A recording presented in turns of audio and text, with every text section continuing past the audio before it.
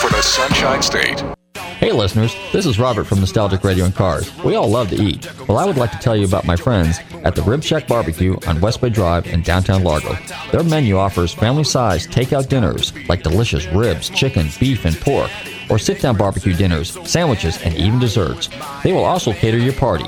Everything is barbecued fresh using real oak for that great smoky flavor. So visit my friend Corey at the Rib Shack Barbecue in downtown Largo, West Bay Drive, or call them for a takeout order at 727-501-9090. That's 727-501-9090. They truly have the best smoking barbecue in town. Oh, and be sure and check out their great barbecue sauce. That's the Rib Shack Barbecue in downtown Largo, 727-501-9090. I'm telling Robert from Nostalgic Radio and Cars sent you. Looking for car shows? Then look no further than FLAcarshows.com. On your computer or on your mobile device, FLAcarshows.com is a comprehensive list of automotive events, plus videos and news articles. Whether you're looking for car shows, cruise-ins, meetups, automotive festivals, cars and coffees, or anything else relating to an internal combustion engine, then this is a site for you. Check it out online or on your phone at FLAcarshows.com.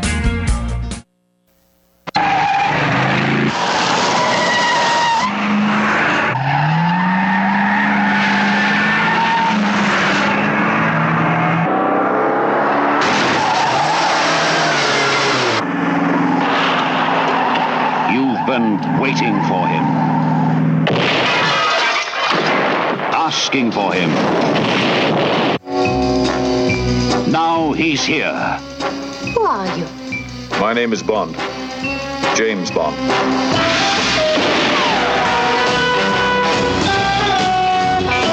He's back in a new Bond spectacular.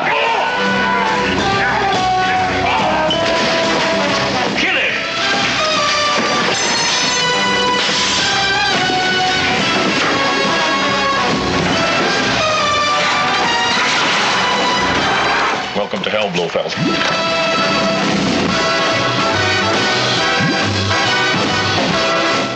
He's back. Good evening. And we're back to what great movies are all about. Hey, what the hell is this? Hey, listen, you can't do this to me. I've got friends in this town. Outrageous, fun-making thrills. I didn't know there was a pool down there. He's back. The character who runs rings around his enemies in Diamonds Are Forever. Forever, forever.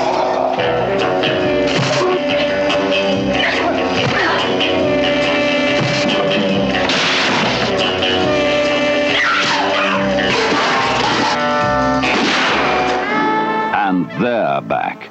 Some rare facets of female bondage. Well, that's quite a nice little nothing you're almost wearing. I approve. I don't dress for the hired help.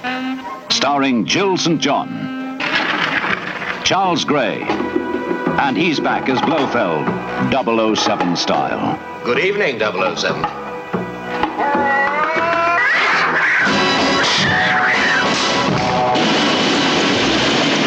From the Diamond Territory of South Africa. Curious how everyone who touches those diamonds seems to die. The canals of Amsterdam. To the gaming halls of Las Vegas. Hi, I'm Plenty. But of course you are. Plenty O'Toole. Named after your father, perhaps? To the rocket sites of Nevada. Sean Connery, alias James Bond 007, is back in action.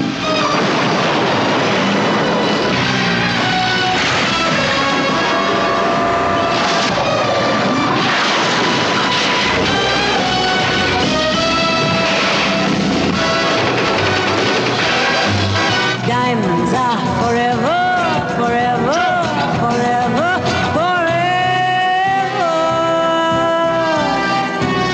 And ever.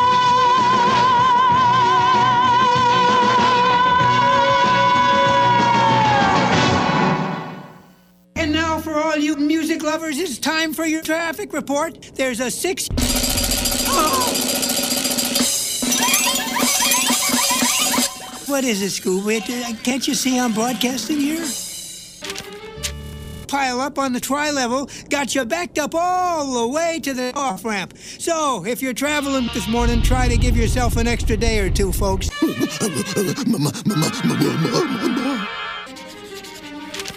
Hang on, folks. I've just been handed this important bulletin. Ladies and gentlemen, we interrupt our regularly scheduled program to bring you this special report, like live as it happens. Hey, I'm Christy Lee from All Girls Garage and Barrett Jackson on Velocity, and you're listening to Nostalgic Radio and Cars.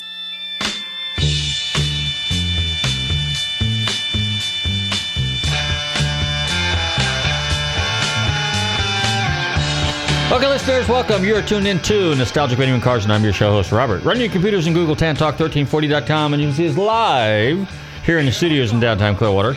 Don't forget to check out our website, GulfstreamMotorsports.com, and where you can find out all about us. And if you've missed any of our past shows, go to Nostalgic Radio and Cars, the Archive Edition, or the History Edition, or the... NostalgicRadioandCars.com really has everything you need to listen to the show. Hey, good evening, Bobby. How you doing? I'm doing pretty good. How about you? Are you in the driver's seat this evening? I am driving a radio station tonight, they might say. You know how to drive a radio station? Yeah. Sometimes. Occasionally. All right. Well, we got an exciting show for you tonight. Now, ordinarily, on a day like this, we would be in Las Vegas at SEMA. However, due to the COVID stuff, SEMA is doing a special, and SEMA, by the way, is B2B, business to business, okay, for all of us in the automobile industry. SEMA is doing a special series and digital version, and it's called SEMA 360. So we have tonight a very special guest coming on the show, and he's a gentleman that is the MC for SEMA. He's also the host of SEMA 360. So if you're in the car business, you can actually go to SEMA 360 and you can Google and you can log in and find out all what's going on. So it's basically a digital version of it. And we're going to hear a lot more about it because I think it's really cool. It's a very good interview, yes. Okay, so it's going to be a very good interview. Anyway, Bobby, how are we doing on time? Hey, let's hear it. Let's find out. Let's play a little Henry Outlaws Paul first, and then play a little Outlaws with a little Henry Paul. He was our guest on our show last week, and then of course we play the James Bond trailer to Diamonds Are Forever, which was one of my favorite James Bond movies, besides Goldfinger, because they featured a 1971 429 Cobra Jet Mach 1. In the meantime, everybody stay tuned to Nostalgic Radio and Cars. Don't touch dial. Here's Little Outlaws. Where we've been and how we've come so far, from the colors that we fly down to all the reasons why, and take away who we know we are inside. It's about pride.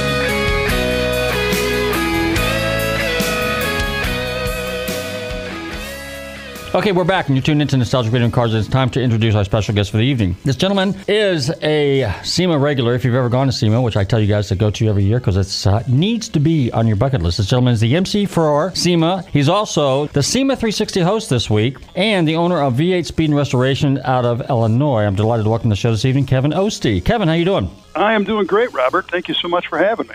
I almost got it right, didn't I? Anyway, let's talk about SEMA and SEMA 360. Ordinarily, we'd all be in Las Vegas this time of year. And unfortunately, due to the COVID thing, we are all on a video format these days, correct? Yeah, and it's a shame because that event is something that is very meaningful to people as well as businesses. You know, it's definitely a trade show. Many people who are just getting exposed to the SEMA show, or people that are car enthusiasts and maybe not working in the industry, they look at it as a car show. And it's funny because it's not really a car show.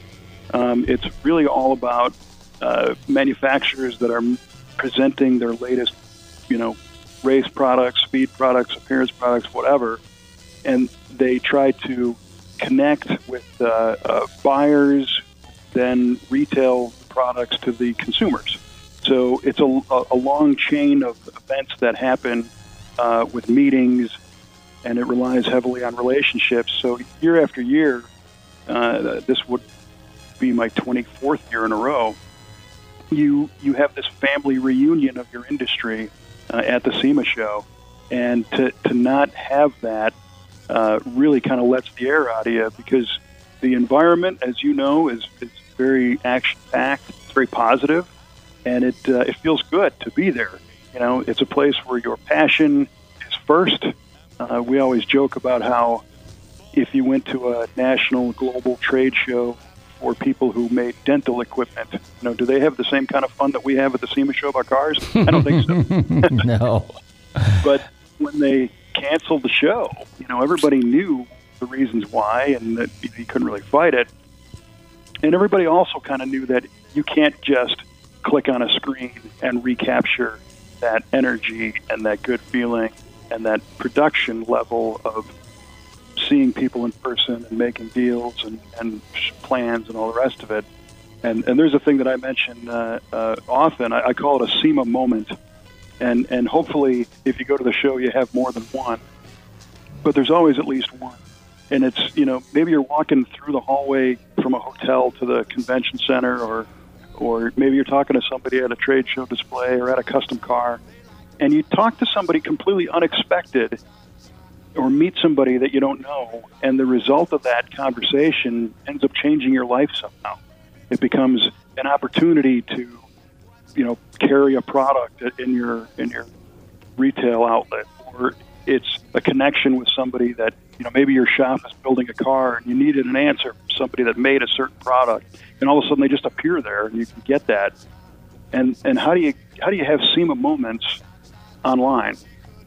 So the SEMA 360 concept is really trying to capture some of the core DNA elements that make the show so compelling, and present them in a way that it's useful and valuable, and not just a wall of Zoom screens for a week, because frankly that would suck.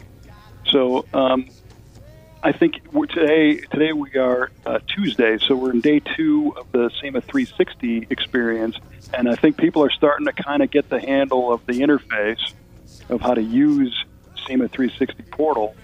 And again, it's trade only, but I will love to share just a couple of insights about what I think is most valuable. And one of them is that if you are in the industry and, say, for example, you're scrolling through the 2,200 new products that were just released on the 360 platform, and you see something really interesting. And again, maybe you're a retailer, maybe you're a shop like us, and you're going to incorporate this new gauge into your latest build.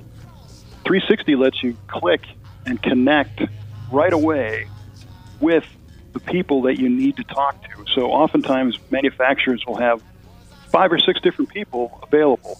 They might have a sales guy, they might have a marketing person, they might have a general manager. You just kind of pick which one you think might be the right connection, and then boom, you get connected back, and you're linked right there.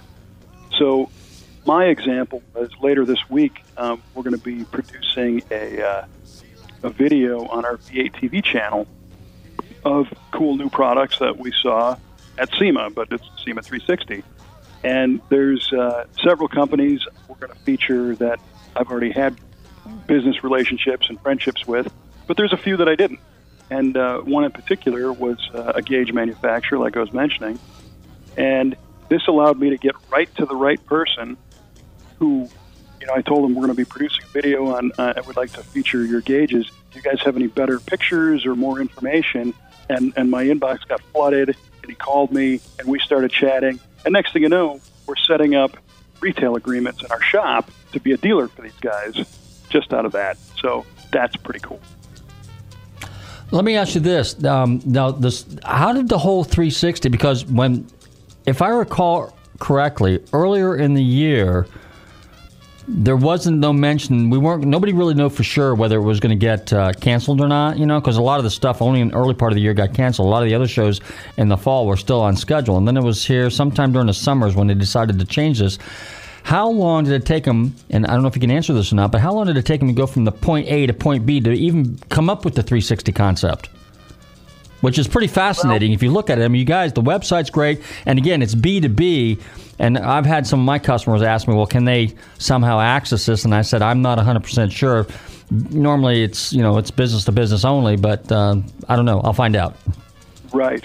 Well, to answer that question real fast, always one of the goals of the SEMA show is to provide a connection between the media and the manufacturers, and the media then take it to the enthusiast and users. Mm-hmm.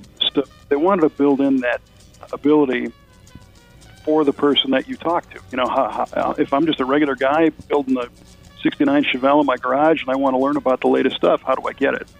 And this is one of the reasons why the SEMA 360 platform contains all of these new product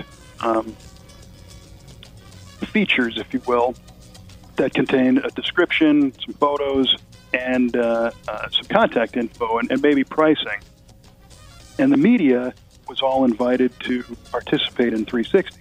So what I think they're starting to figure out is making the connection of saying, oh, I'm looking at this great new wheel. I can save that image and I can copy that text because it's already been released, and I can create a social post or a magazine story, or in my case, a video, and I can disseminate that information to the public. So the media guys are starting to figure out how to use that machine, but I really believe once they figure it out, that this is going to be a faster way to disseminate the information than the actual SEMA show, because you didn't have to wait in line to get a good product shot. It's already provided. You didn't have to wait in line to talk to somebody about the product. The info's there. And like I said before, you can instantly connect with the manufacturer. The downside is, yeah, it might be the same picture that everybody else gets because it's the one that they released. But if you're smart, you can ask for different or special photography.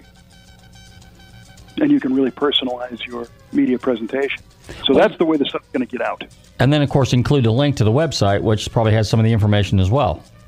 Correct, yeah. And a lot of times, the media outlets, again, if they're going to be posting on social or their own website, that link might actually go to a retail establishment somewhere. It might be an Amazon link or Summit Racing or whoever. So you can really, it would take you a full day of gathering those products, finding them, walking the 27 miles, of hallways to accumulate all that stuff per day, and then stay up all night trying to categorize it and author all that stuff. So in this case, this is a home run. Now, as far as when the trigger got pulled to officially go digital, it's hard to say the exact date. I'm not in the inner circle of the decision-making there. I know they held out as long as they possibly could to have a show in reality as opposed to one that was virtual, because everybody appreciates that you cannot recreate those moments that I mentioned earlier. So that was good and bad. It was good because they tried. They tried so hard to work with Las Vegas. They were watching those COVID percentage numbers and really tracking the stuff and keeping their fingers crossed that if that safety threshold level dropped within a certain percentage, they could have the event. But eventually, the city of Las Vegas, the state of Nevada said, no, you can't. So it's my understanding that the architecture that SEMA 360 runs on is a pre-existing platform in a bare bones state. So they went to a professional group that does this, and then you customize the platform for your particular event. We'll call it an event. Even though it could be up all year, it just depends on, the financial metrics of all that. Because you got to consider, SEMA didn't make any of the money on any of the advertising, any of the booth space, any of the other ancillary things this year because the show didn't happen. So this was out of pocket for them to launch this. And there is some advertising on the SEMA 360 platform. I don't think it was enough to cover the tab. But perhaps this is just, year one. Maybe this happens again, because I would like this opportunity in conjunction with the real show. Because I could spend half an hour, 45 minutes in the morning making digital connections with people that I saw on the show floor and getting those pictures and info, and that would be the super home run. Well, you know what else? I mean, and I was just thinking, correct, this is B2B, and then if I remember correctly, on Friday afternoons, like around 12 or 1 o'clock, they used to open it up to the public. They just started doing that in the last couple of years. But if there was a way because I think what it does is it spawns more interest. Okay, so if you did the 360 and the average Joe, and I'm just thinking out loud, he was able to experience SEMA 360.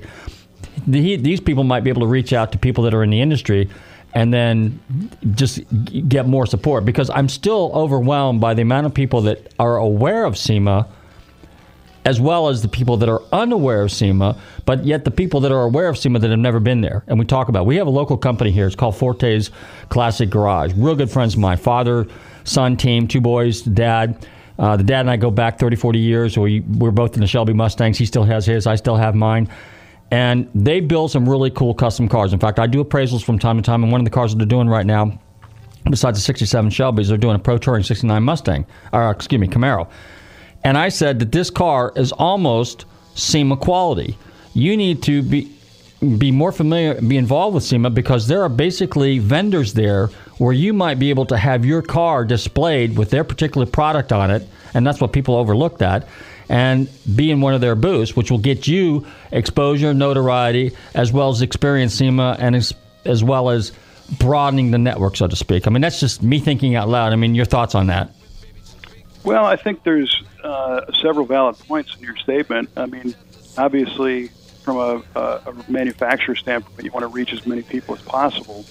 I know at the in-person show, letting the general public in changes the tone, because, the first time you walk into that show, you're blown away. It's too much to... A friend of mine said it best. He walked into the main hall and he said, "I need more eyes." Oh, you do. That is true. It is overwhelming. And if you approach that show as a car show, you are looking at the cars and you're maybe looking for posters and you're looking for collateral material and T-shirts and hats and stuff, as if you would at a, like the Muscle Car Corvette Nationals, for example, where it's all about the cars that are on display.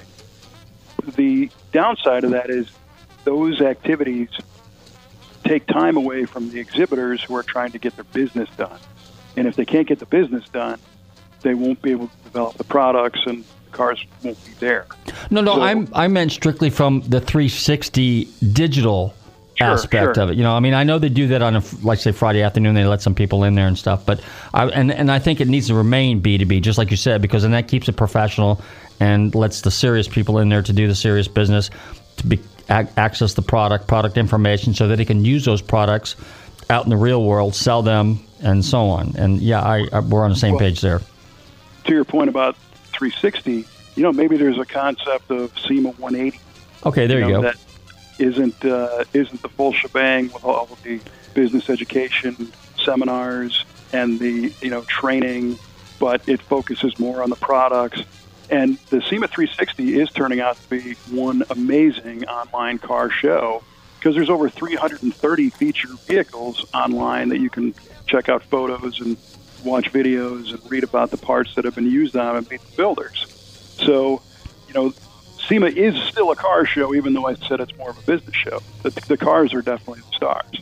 So the challenge becomes some of the information doesn't cross over to the general public. So earlier when I was saying you could click the button and get the direct hotline to the president of Company X, that's information you generally don't want out there. But maybe on a different level, maybe at SEMA 180, There you go. Here's our PR contact, and here are products that are currently available, because a lot of the stuff you see is not yet available. Mm-hmm. And you don't want to be fielding a whole bunch of calls of, where can I get this latest four-wheel drive accessory, when it's not even going to be out for 6 months. So there's those considerations. But I think it would be great to have general public access to a degree. But I agree with you 100%. When you mentioned camaraderie, when you mentioned family reunion, I know I was standing someplace at SEMA a couple of years ago, and somebody asked me, I was just involved in a little interview with somebody, and that was exactly what I said. I said, this is like a family reunion. I mean, most of your major events that you do go to is kind of like a following, But SEMA truly is. I mean, there's a camaraderie, there's a family spirit there. Cammie Edelbrock and I go way back. I see her there every year. I see, Steve Strope's a good friend of mine. I see Steve every year. The names are endless. But the people that you meet there, I met Bobby Alloway there for the first time. He had a really cool Porsche there a couple of years ago. Art Morrison, we had him on the show. I met him there a few years ago. The guys from Holly, just the names and the people are endless. Billy Gibbons, people like that. And but it's the people as well as the cars and the products. I mean, it's just it's the total package. I can't explain it. I mean, you go there every year. I go there every year, and every year I'm equally as amazed. I mean, I get giddy knowing that I'm going to go there and I'm going to be there, because once you're there, it's like, wow, it's an incredible show. Yeah. Well, it's fuel for the soul. Yes. Because all those things you talked about happen, but everybody there is on the same page. You're all there because you're passionate about cars, trucks, things with wheels, whatever it is. And everybody's positive, because they're all bringing out new things. Most people have prepared for months to get there, either the hottest, custom car or a giant new trade show display. So you got that relief that the show's finally on. And then to see the people, it just fuels all that stuff that we thrive on. And then when you leave, you've got this kind of release. And in my case, I live in the Midwest and in the southern part of Illinois, where I always joke, I leave to go to SEMA in the fall, and I come back and it looks like winter. So skies are gray, all the leaves are down, and it's like, oh, man, really? But without that big last charge, I wouldn't have the good winter experience, because I'd be too bummed out. So there's definitely a psychological aspect of what not having that show is doing to people.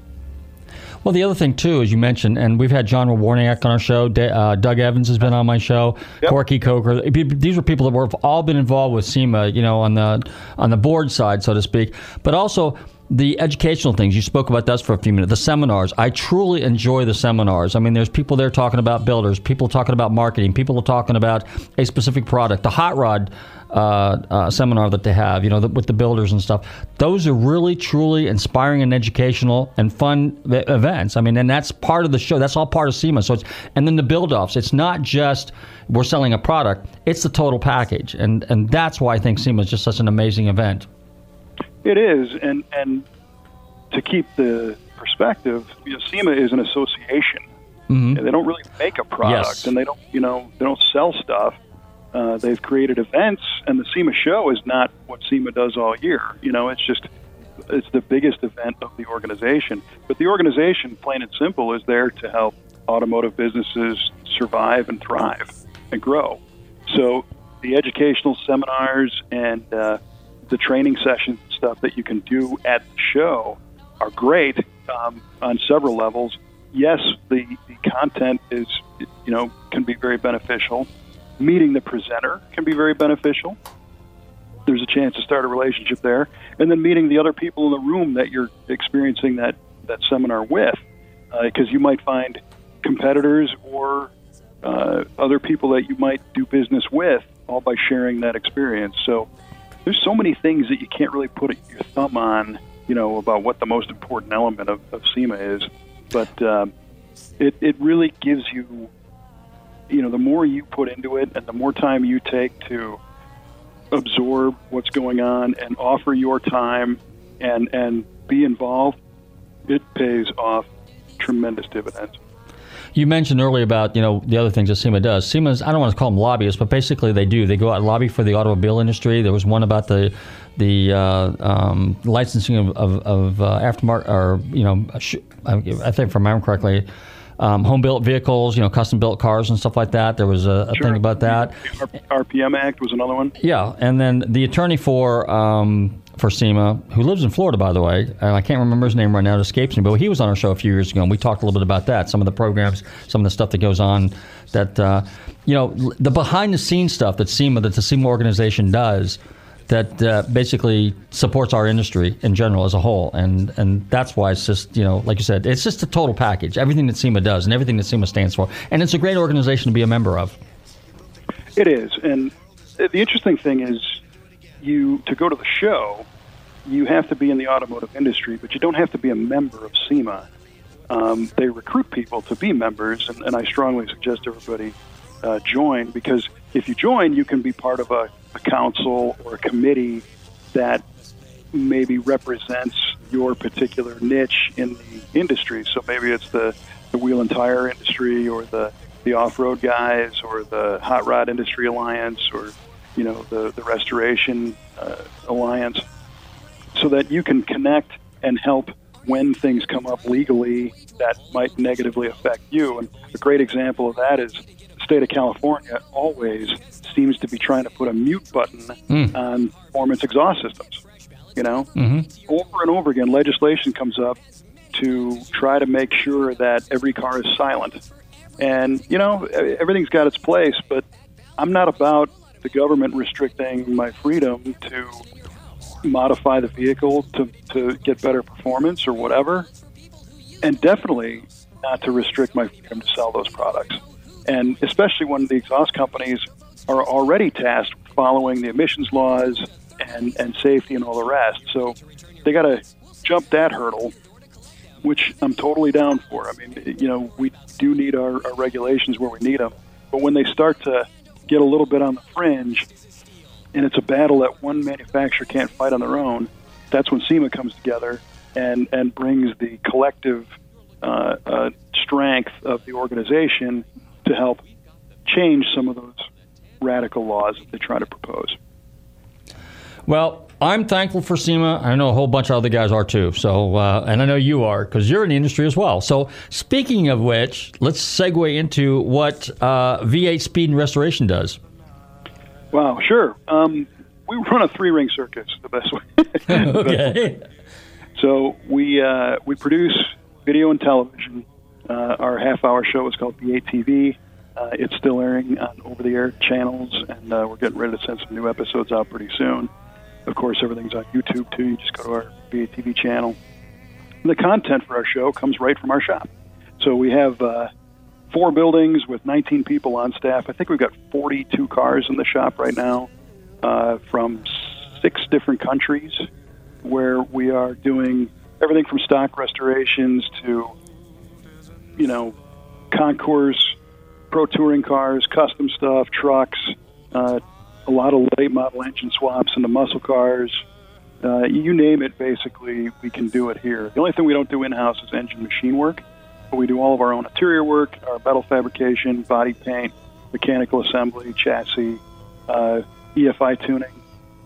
And, again, back through SEMA, a lot of our team attends that show every year, and so our guys are factory-trained Holley tuners and factory-trained with HP tuners and that kind of stuff. And we're fortunate that people began to watch our show, and they would call up and they'd say, hey, I want you to build me a car. So over the years, we've been in business about 17 years now, and we've been going strong through the COVID scenario. In fact, an interesting stat is in all this time, we've never had to lay somebody off for lack of work. We are so fortunate that people see what we do through the videos all over the world, and they're comfortable with the way we do it, and they like the work, and they contact us, and they'll ship us cars, from anywhere, and we'll do the work and ship them back out. And it's just a never-ending process. So it has kind of a circus feel in many ways. We also produce a V8 Radio podcast, which you can find at v8radio.com, which is kind of what you and I are doing right now. Car guys just kind of chatting. Uh-huh. And then we do another show called Muscle Car of the Week, which you'll find at musclecaroftheweek.com, which is a series of features of very high-end muscle cars that have primarily come from a private collection called the Brothers Collection. And we're talking Hemi Cuda convertibles, and these guys own 4 of the 8 produced 69 Trans Am convertibles. Oh, wow. It's an amazing collection. And earlier I mentioned that Muscle Car and Corvette Nationals show in Chicago, which is an indoor car show event. as it sounds. It's muscle cars and Corvettes, creme of the creme type event. Well, that show got canceled this year, and we're normally there. I do hosting duties, and we shoot video the whole event. But nobody wanted to cancel the show, so kind of taking the nod from SEMA, we worked with the organizers of the Muscle Car and Corvette Nationals to create a video presentation, which in the old days we just called them TV shows, you know. Yeah. So we're going to be producing about an hour and a half long special, but it's going to be shot at the brand new, not yet open museum that houses the Brothers Collection, where we've shot our Muscle Car of the Week show over the years. Oh, wow. And that museum has, the collection owners themselves have been big sponsors of the Muscle Car and Corvette Nationals, and they've sent cars there every year. So all the connections were already in place. It just took me to suggest the opportunity, and thankfully everybody went for it. So this week, every day in the afternoon, I'm shooting the daily preview of what's going to happen tomorrow on SEMA 360, and I'm doing that in our own shop. And then at the end of the week, fly out to the Pacific Northwest and spend all next week shooting that Muscle Car and Corvette Nationals event that we're creating. We're creating an event. And that will go live on November 21st at 7:30 p.m. Central. So you'll be able to watch that. So you asked what we do at the shop. We do everything for cars at the shop and a whole bunch of other stuff. You know, I was going to ask you, since you've been in this business for so long and you're kind of a specialist and you got a restoration shop now, have you actually yourself, your team, put together a car that's been displayed at SEMA? Yeah, 10, I think. 10 of them? Yeah. Oh, yeah, wow. We've had it played in the MagnaFlow booth, Rocket Racing Wheels, Comp Cams was a great one. We actually restored the 40th anniversary 69 Camaro that's owned by Comp Cams. We built that car for those guys. We did a Camaro for Royal Purple Synthetic Oil. We've had a car featured in Classic Industries and Toyo Tires, and kind of all around. So yeah, so I thoroughly know and respect those who do the SEMA thrash to get the car built. So take us through the process. What exactly is involved? Because for my listeners now, you know, because I talk about this on the show every once in a while. I've even said to some of the guys locally that do some, and there are a few. This is the thing that amazed me about SEMA the last couple of years that I've been there, is the amount of guys under 30 years of age that come up with some really cool, innovative stuff. Now, you know, Steve Strope, Troy, Chip, people like that, Dave Kendig, everybody knows these guys. But there's these guys that nobody's ever heard of them, but they have unbelievable talent. And every once in a while you bump it, just like you're talking about, that guy that changes your life. You meet somebody and you see a car there and you go, wow. And then you meet this guy that's so obscure and he builds this unbelievable car and he's like, he can't believe it. He's got to pinch himself. My car's here at SEMA. Yeah. Unbelievable. So take us through the process. If you were getting ready to do your car, how do you go about doing that? And to what level? Well, you hit another really interesting point that needs to be talked about, and that is that we need to energize the next generations of this hobby. So SEMA put a lot of effort into the Battle of the Builders program and the Young Guns program, which targets the younger builders and gives them an opportunity and a place where they can take a car that they've built and sign up to be part of that competition. And last year, before the COVID thing, they put together a really nice network where you could sign up at a handful of local events all over the country, and SEMA would send judges out, and the local car show people would work with them, and you'd have local winners. And then the local winners would get funneled into a big pool to find the nationals that were going to go to the show. So that's one way. But another way to get a car to be on display at the SEMA show is the first thing you have to do is deliver on your promise. And that's the biggest challenge, because we've all seen it a million times. A guy comes up with a rendering or a drawing and he says, yeah, I'm building this great, Ford Bronco, and it's going to have this motor and these wheels and this color. And you just kind of look at him and say, well, it's a cool truck, but where is it? Oh, I don't have it yet. Or it's in a million pieces. And the tough part is getting one finished without additional support. But if you don't have anything, you're kind of blended in with everybody else that has a dream but not a thing. So if you have vehicles that you've already built, make sure you get great photography of them and let the manufacturers know that their parts are on that car. So even if it was something that's been done for 2 years and you don't want that car, we'll call it a Chevelle. You don't want your Chevelle to go to SEMA because you want to build the world's most ultimate Corvair, whatever. Go to the people that are on the Chevelle and let them know, hey, Bear Brakes, I used your brakes on my Chevelle. I just wanted you to know that the car got finished, that they're displayed in a way that makes you guys look great, they fit the market segment, and in the future, if I build another car, can we talk about maybe you helping us with a place to display it at the SEMA show? Because most trade show displays not only have the opportunity, if they're big enough, to host a car on site, but they might have an access pass to be able to have another car maybe out in front or in a different lot or in a hallway somewhere. Those they just call general feature vehicles. And if you start these relationships with manufacturers and just keep them in the loop and just let them know that, hey, this is my next car. And I was working with Magnuson Superchargers, and I worked with ARP hardware, and I worked with Forge Line wheels, and this is what I came up with, and I just wanted you to know that this is what I like to do. What you're doing is legitimizing yourself. You're not just speaking fantasy land. You're telling them, we know how to do this, and we get it done. And when the time comes that you've got an idea that it could be a SEMA car, candidate, you go back to all those companies and say, hey, remember me? I'm the guy that built this car, and I was just sending you the postcards. Well, I got a new one, and maybe you can help me out getting it through the door, because that's really the main way to get through the door is using a manufacturer's space opportunity, because they're looking for top-notch cars to show off their parts, And it's funny, as you talk about it, you're mentioning from the standpoint of how it's every builder's dream to have a car at SEMA.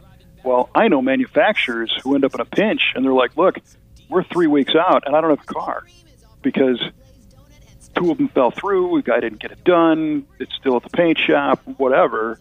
So they need to have a little library of builders or cars that they know that they can say, hey, you know what? Dave Johnson in, Sioux Falls, South Dakota, has been sending me photos and stuff. We've been talking to him for years. Maybe he's got one. And then you network yourself to get in. And the one thing you'll notice I didn't say is you're not hitting them up for free product, and you're not asking for sponsorships. And today, because of social media and Instagram, and everybody thinks that if they take a picture of their car, they're all of a sudden entitled to some sponsorship because they have some people that saw it. And that's not what a sponsorship is. A sponsorship is a way for a manufacturer to sell more product and pay you either through parts or money, because whatever you're doing is selling them more product. You are technically a salesperson for that company. So if you don't carry yourself in a professional manner, if you are not bringing your car to A-list events, if you're not doing top quality work, and if you're not portraying the company in a positive light, not being a good salesperson, you're not entitled to the sponsorship. You're not entitled to free parts, because you're going to get the free stuff and the manufacturer gets nothing. But if you start the opposite way and say, I want to share with you what I've done, and maybe someday we can work together, that's how it comes around. That's the best advice, and I'm glad you said that, because after this show, I'm going to send out a whole ton of emails to all these people that I know and say, you need to listen to the show, because we had the spokesperson, the SEMA MC on our show, and you could hear it through his words of wisdom on how you need to go about doing it. Do the car first. Get the car exposed. In fact, Rick Schmidt at National Parts Depot is a real good friend of mine. Yeah. And Rick and I were talking because I said something to him a long time ago, about we wanted to build, and I still haven't done it yet, but I have it. I have an old vintage 66 Mustang, and we were going to build a complete original resto 66 Mustang, 65 Mustang gasser. Now, the interesting thing about this car is this car was butchered back in the day. It is 100% period correct. I have 100% period correct panels for the car, interior, all kinds of parts for that car that make this car all genuine period correct. But I wanted to use some new components on the car, and I wanted to display it. So we got to talk a little bit about, Mustang parts, because I specialize in Mustangs, and I said something to him about it. He says, well, what you really need to do first, Robert, is build the car, and then get the car to have some exposure. Once the car gets some exposure, then send it to people like me at National Parts Depot, because I specialize in Mustang. I'll do a little PR for the car, get the car to some other major events around the country a little bit, or at least the southeast part of the United States where we're at, because we're based out of Florida. And you'll never know where it'll go from there. So what I'm telling you is what Rick told me, which concurs exactly with what you're saying. Well, I'm glad, because this is many years of going through this industry and seeing things. And it transcends into other industries too. Another one that's tough to break into is television. And people come to producers all the time and say, I've got this great idea for a movie or a film or a TV show, but they've never made anything. They don't understand the process, and they can't bring something to the table outside of an idea. And if you don't have skin in the game, you're not a valid contender. Now, if you come and say, look, I've shot these 25 videos, I've taken them to film festivals, I've won these awards, and now I want to do something bigger, then they go, oh, yeah, right on. This is for real.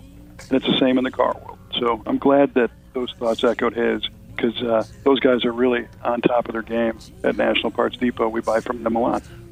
Let me ask you this, too. Let's talk a little bit about getting the next generation, because I touched on, these kids who are 30 years old, that have, some of these kids just have amazing talent. I mean, it just surprises me. But we've got McPherson College out there. Now, unfortunately, Jesse's no longer with us, but I know Jesse went there, and we had her on the show a few years ago. And but there's a lot of colleges out there, or maybe she went to Wyotech. I think that's Wyotech. She went to Wyotech, right? So you got Wyotech out there, you got McPherson out there. What other schools are out there? If somebody really wants to get into this, because they don't teach this vocation in school anymore, and I think it should be. In fact, the very first video you had, the opening segment for SEMA 360 was with Mike Rowe and Tanner Faust. Tanner's been on our show. Mike was still trying to get on our show, and he's a huge proponent of vocation. And you see these guys out there that are, let's just say carpenters, plumbers, electricians. These guys are making a good living. They're not consumed with the idea I have to have a college degree. These guys understand that there's trades out there that pay well, do well, and if you're and you can be enthusiastic, and then that trade that you have right there, let's say plumber, electrician, carpenter, whatever, that can actually transcend into the automotive industry as your hobby, and then eventually evolve into something bigger and better. But it's the same thing with the school thing. So we need to, if there's no vocation, no automotive, no electronics, no carpentry or shop or whatever in schools, what other colleges out there besides those two that I mentioned are out there that people can find out more about and possibly attend?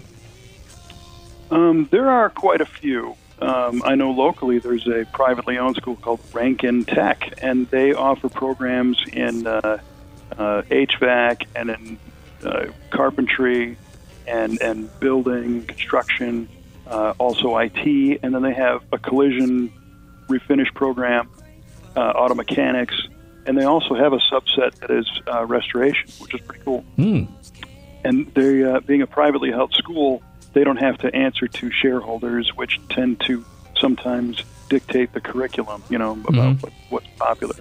So I don't think there's a problem with the schools. I think we're starting to turn it around a little bit. Maybe 7, 8, 10 years ago, a blue collar was a bad word. All these parents taught their kids to be managers, white collar workers, push a pencil, work smarter, not harder. And what we found is this sort of shaming of people that actually use their hands for a living, but recently I think we've been seeing a shift to where Mike Rowe, you mentioned, part of his philosophy is don't do your dream job, do any job that you can get, and it might turn into satisfying your dream, because somebody who cleans a sewer for a living, it sounds terrible, but the actual process might be very gratifying and very rewarding when you consider how important that job really is. And you're right, the trades will never not be in demand. These people have job security forever. I know trying to have some work done on our facility during the COVID time, we were delayed for months just because everybody was so busy, right? So there's, I would say, jump online. The SEMA website does have educational resources and scholarship opportunities available for students that are looking to get involved. And they've got lists of schools that, you can find that are close to you. But now I think getting that 30 and younger and 20 and younger and even little kids involved. Chris Kirsting, who's the CEO of SEMA, a couple years ago, made a comment during the SEMA banquet where he said, we all had that singular experience. Either it was going fast for the first time in a car or climbing a rock pile in a Jeep or whatever it was, that sense of motion that changed our lives. It made us, it hooked us. It was exciting, made us feel good. And at that young age, that leaves a mark. And every time you do that activity, it tickles your reward center and it releases positive chemicals in your body, and you feel good about it. So the earlier you can get kids to experience stuff in the automotive arena, the better. And got to be careful because, we mentioned car shows. Today, what do you see? You see, here's a beautiful cars and coffee event, right? And you'll see a father walking with a young kid. And what do? They're pulling the kid away from the car. And they're saying, don't touch that. And, leave that alone. Well, that kid really had a bunch of negative experiences that day, too. And I'm not saying let the kid crawl over the car, but you got to manage those properly because now he's associating that shiny car with something that he's not supposed to touch, that got his arm yanked away. Why would he gravitate to that? He liked it, and then it got negated. So I think the more we can expose the youth to how cool it is to go fast and safely race and build something that actually runs using your own two hands, that has a built-in sense of gratification. We just need the exposure. They need to have more experiences doing it. So if I would suggest to anybody listening, if you've got kids in the neighborhood and you're a gearhead, meet the kids' parents and ask them, is it okay if I bring my 62 Galaxy over one Saturday and, mom and dad and your two kids and myself can go around the block? I'm not trying to be weird, or a bad neighbor, but what I want to do is meet my neighbors and I'll be known as the guy with the cool car, and I'll answer the questions of the kids and provide a positive experience that's centered around the family. And I'll tell you what, those kids will never, ever, ever forget it. And this is how you start to get them involved. Super. Well, Kevin, on that note, we're up against the clock. So what I'm going to do, I'm going to thank you very much for coming on the show this evening. Go ahead and give out the information for SEMA 360 real quick for us. Sure. You can go to SEMA360.com. It's that simple. And if you're in the industry, you can sign up and go check it out. Sounds good. Hey, I want to thank my very special guest, Kevin Oeste from SEMA MC, SEMA 360, and also the owner of V8 Speed and Restoration. Kevin, I will probably see you at some of the car shows in the future. In the meantime, again, I want to thank you very much for hanging out with us here at Nostalgic Radio Cars. Okay, again, listeners, that was a great interview with our good friend there, Kevin Oeste. And in the meantime, I want to tell everybody to tune in every week, 7 to 8 p.m., Talk Radio Network. In the meantime, everybody stay safe, drive carefully, and love your family.